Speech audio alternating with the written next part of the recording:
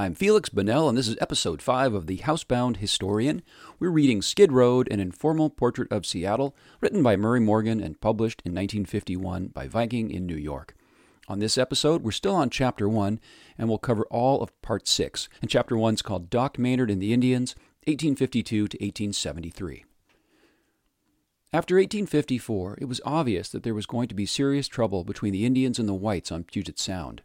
With the benefit of hindsight, we can see now that the Indians' cause was hopeless. The Salish never had a chance. In a sense, they did not even have a choice. They were certain to be pushed into reservations. To some Indians, however, it seemed there was an alternative. They could fight. The whites, too, were bound by conditions they could not control. They were compelled to adopt a policy that led straight to war. Until the Indians ceded their land by treaty, no settler would have legal title to his property. It was therefore decided by the men who had the power to make decisions, white men, of course, that the Indian policy in the Northwest, as elsewhere, would be a reservation policy. It was for the Indians' own good, they believed. The Indians would be put on reservations, then the reservations would be gradually reduced in size. By this means, the whites would not only get legal title to the remaining land, but the Indians would be forced to give up their hunting and fishing economy, which required much land, in favor of farming, a peaceable pursuit. It may have been that this policy was in the long run the best policy for the Indians, but the decision to follow it was not theirs, and it never has been easy to persuade men that they ought to give up a career of hunting and fishing for the greater security that comes with tilling land. The man whose duty it was to persuade the Indians to remove to the reservations was General Isaac Stevens, a diminutive, able, alert, vain West Pointer who had distinguished himself in the Mexican War. Washington was separated from Oregon on March 2, 1853. When President Millard Fillmore signed the bill creating the new territory. A few days later, Franklin Pierce was inaugurated as president. One of his first acts was to name Stevens, who had supported him in his presidential campaign, governor of Washington Territory. Stevens reached Olympia in November after a 5-month trip from St. Paul, and on November 28th he proclaimed Olympia the territorial capital.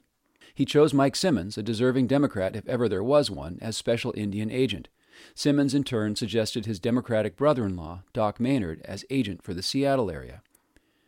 Of all the tasks Maynard undertook on behalf of the community, this was to be the most successfully executed and the most disastrous to himself. While the other citizens labored on a stockade and blockhouse, Maynard moved among the Salish tribesmen, listening to complaints, passing out medicine, delivering babies. Indians came for miles to be doctored by him. Maynard could set a bone, lance an infection, or deliver a baby. For more complicated complaints, he relied upon the patient's belief in the curative powers of colored water and pink or blue pills, and upon his own belief in the beneficent effects of staying in bed in a warm, sunny room. With the Indians, this type of treatment was especially effective, for in following his advice they stayed away from the sweat lodge, a Turkish bath treatment the Salish considered a remedy for everything from impure thoughts to smallpox. Maynard's therapeutics had their limitations but were an improvement over the medicine man's, which tended to kill rather than cure. The doctor's reputation as a healer rose steadily among the tribesmen, and the goodwill he acquired as a physician helped him as a diplomat. When Governor Stevens wanted to talk to the Indians, Maynard had no trouble arranging for the meetings. The first of the great conferences on the Central Sound took place in front of Maynard's store in Seattle. Stevens and his party came from Olympia on a paddle-wheeler. The Indians came by canoe from across the bay and from up the Duwamish, the Snohomish, the Puyallup, and the Skagit. Maynard, dappered in his inevitable dark suit, his curly hair neatly brushed, introduced the little governor, who wore riding breeches and a red flannel shirt. Stevens was an able orator of the high-flown school. He told the Indians what the Great White Father had decided was good for them. He spoke of the money the government would pay them for their lands, of the schools that would be started, of the workshops that would be furnished. He spoke well and with dignity. Sealth, wrapped in an old blanket, his hand resting at first on Stevens' head and then, after the little general edged away, on his shoulder, replied that the Indians had no choice but to accept. Some months later, Maynard arranged for a treaty conference at Point Elliott, a few miles north of Seattle. Representatives of 4,000 Indians living along the northern shores of Puget Sound listed in the treaty as, quote, the Snohomish, Skokomish, Duwamish, Muckleshoots, Queelawamish, Siwamish, Snoqualmie, Sacaquels, Skagits, Squinamish, Kikalis, Skoquachums, Swimish, Nooksacks, and Lummi unquote, agreed to sell their title to 2 million acres and moved to reservations in return for $150,000 payable over 20 years in usable goods. Historians still argue about this treaty and others that Governor Stevens negotiated in his swing around the territory. The Indians had to rely on translators to tell them what was in the treaty. The translation was made not in the language of the individual tribes, but in the jargon, a bastard tongue composed of about 300 words of Indian, English, and French derivation, and better suited to barter than precise diplomacy.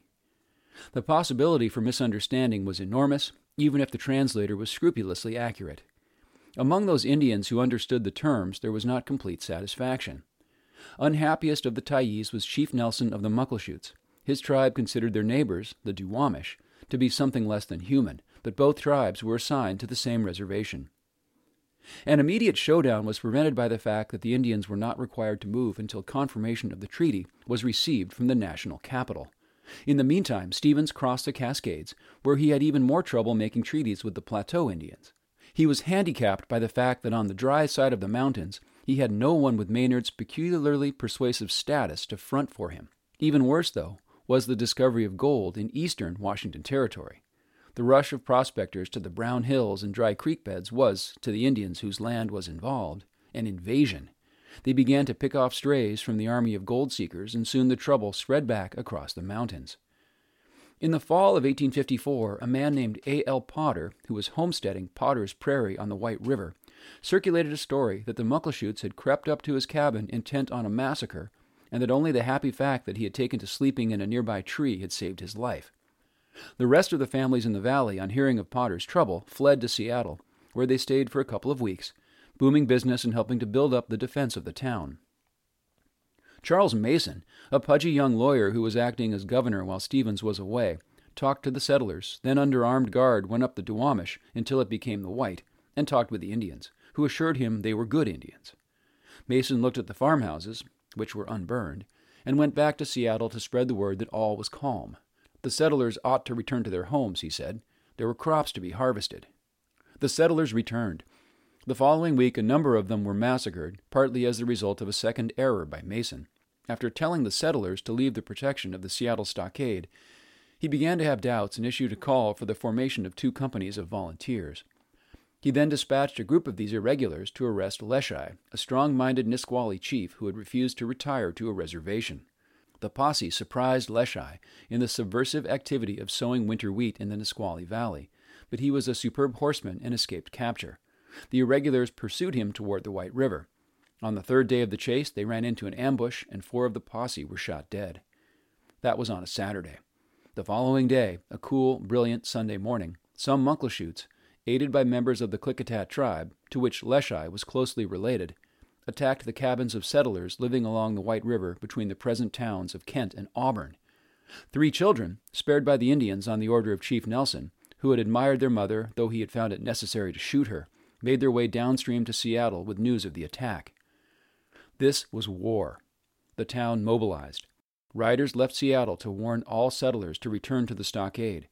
Dispatches were sent to Olympia and Portland and Washington, D.C., asking for more military support.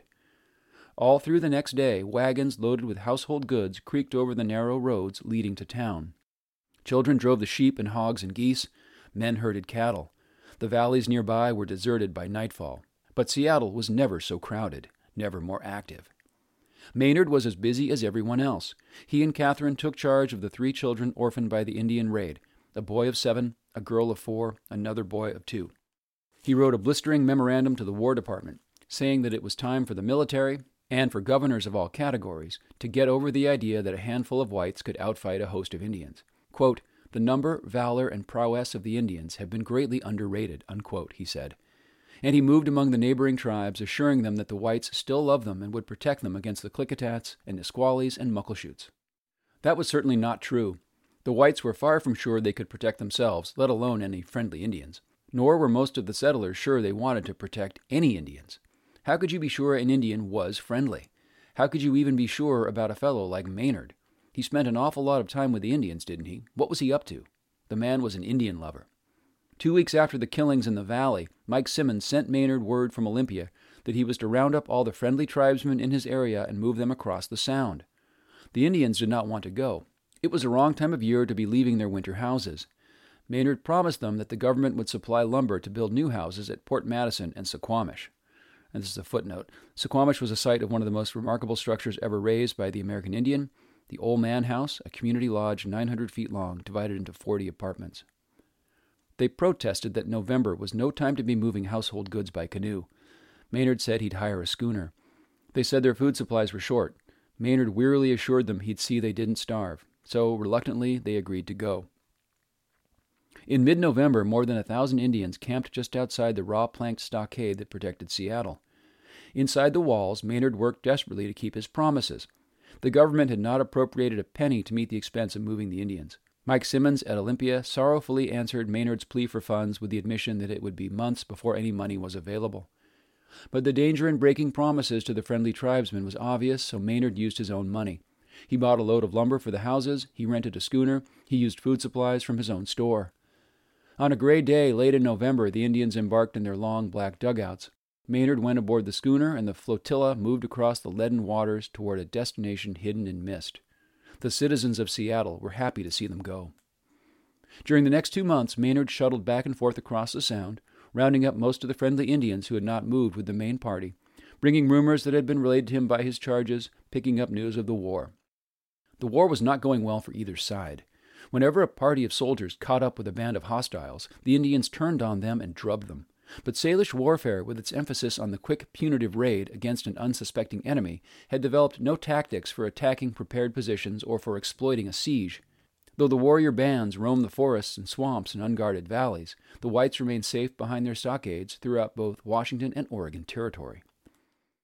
The pattern of life of both Indians and whites was disrupted. The tribesmen could not follow their usual trade routes, could not visit many of the camas fields or clam beaches, could not venture safely on the Sound to fish.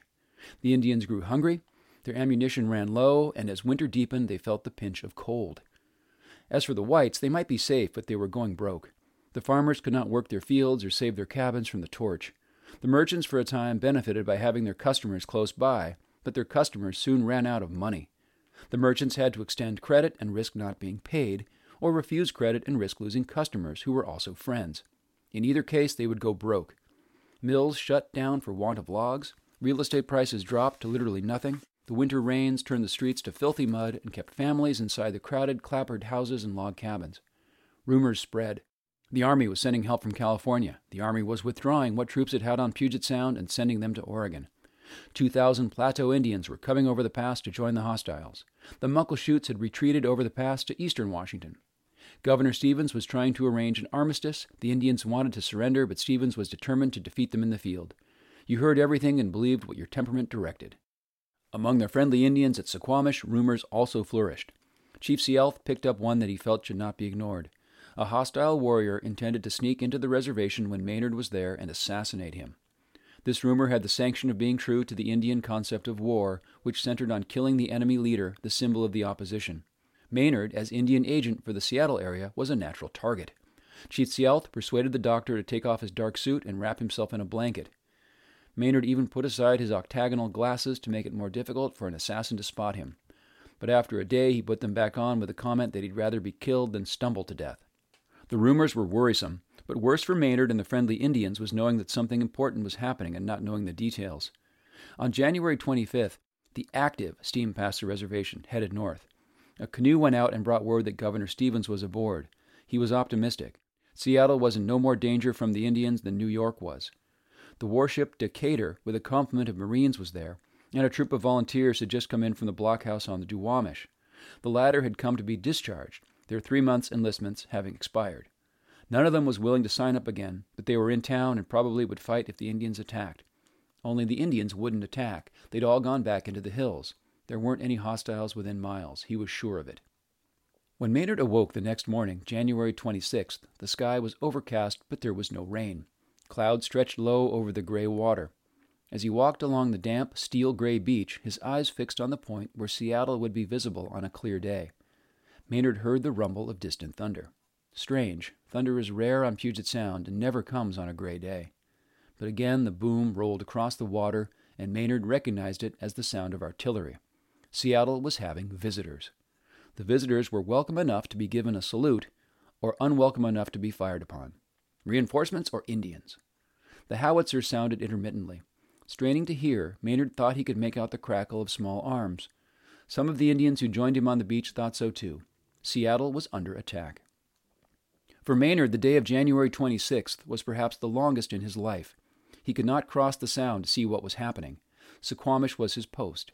Indians volunteered to go, but he could not send them. His job was to keep the Indians on the west shore. He could only wait. All day the rumble of the howitzer rolled across the water, and at night there was the distant glow of burning buildings. The next morning the news that reached Maynard was not bad. Shortly after Governor Stevens had sailed from the town, a party of hostiles crossed Lake Washington in canoes and slipped into the forest east of Seattle. Friendly Indians, who had been permitted to remain in Seattle, warned the whites of their presence, and sentries patrolled the town. Nothing happened. In the morning, acting on a tip relayed from an Indian to Henry Yesler to the commander of the Decatur, the Marines lobbed a howitzer shell into the woods above the town. The Indians fired back. Settlers rushed from their cabins for the protection of the blockhouse. The volunteers formed ranks. The Marines opened up with small arms and the howitzer. As a battle, though, it wasn't much. The Indians made no attempt to storm the stockade, and none of the whites, not the settlers, not the discharged volunteers, some of whom declined to shoulder arms at all, not even the Marines, saw any sense in charging across the open fields to get at the enemy in the forest. The battle raged, in a manner of speaking, throughout the day, the Indians maneuvering behind the cover of the dark forest, firing down into the village, the settlers replying frugally with small arms, the Marines alternating volleys of gunfire with shells from the howitzer. Both sides paused for dinner, the Indians dining off the settlers' livestock, the Marines going aboard the Decatur for mess, the settlers eating whatever their wives brought them, but they all came back for a few twilight shots. Before calling it a night, the Indians set fire to 2 houses outside the stockade. In the morning, the Marines were prepared for some more long-range fighting, but the Indians had disappeared. They never returned, armed. It had been a safe fight for the cautious Marines and the invisible Indians, but a 14-year-old boy and a young volunteer who neglected to stay under cover were shot dead. No one who remained inside the stockade was wounded. As for the Indians, no one knew or knows. When Maynard learned of the battle, he was told that 2,000 Indians had joined in the attack, that more than 100 were killed, another 100 wounded, but not so much as a single body was found, nor even a sign of blood. It is possible that the Indians left the battle as undamaged as the Marines.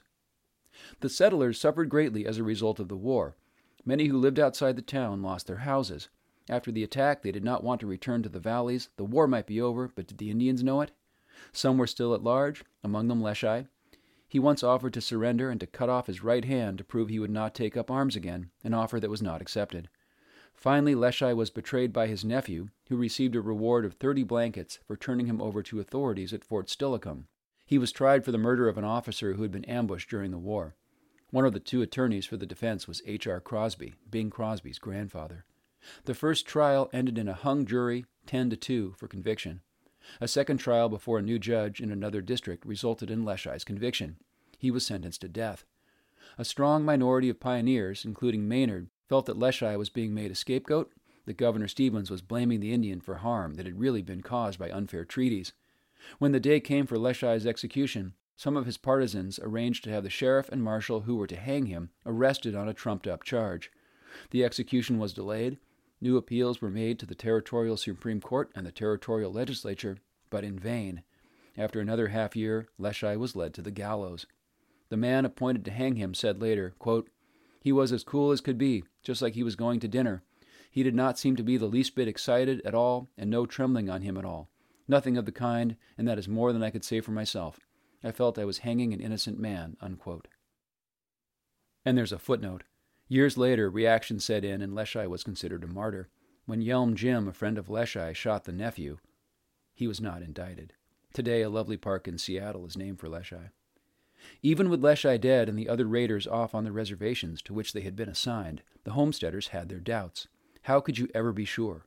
They hated and feared the Indians, all Indians.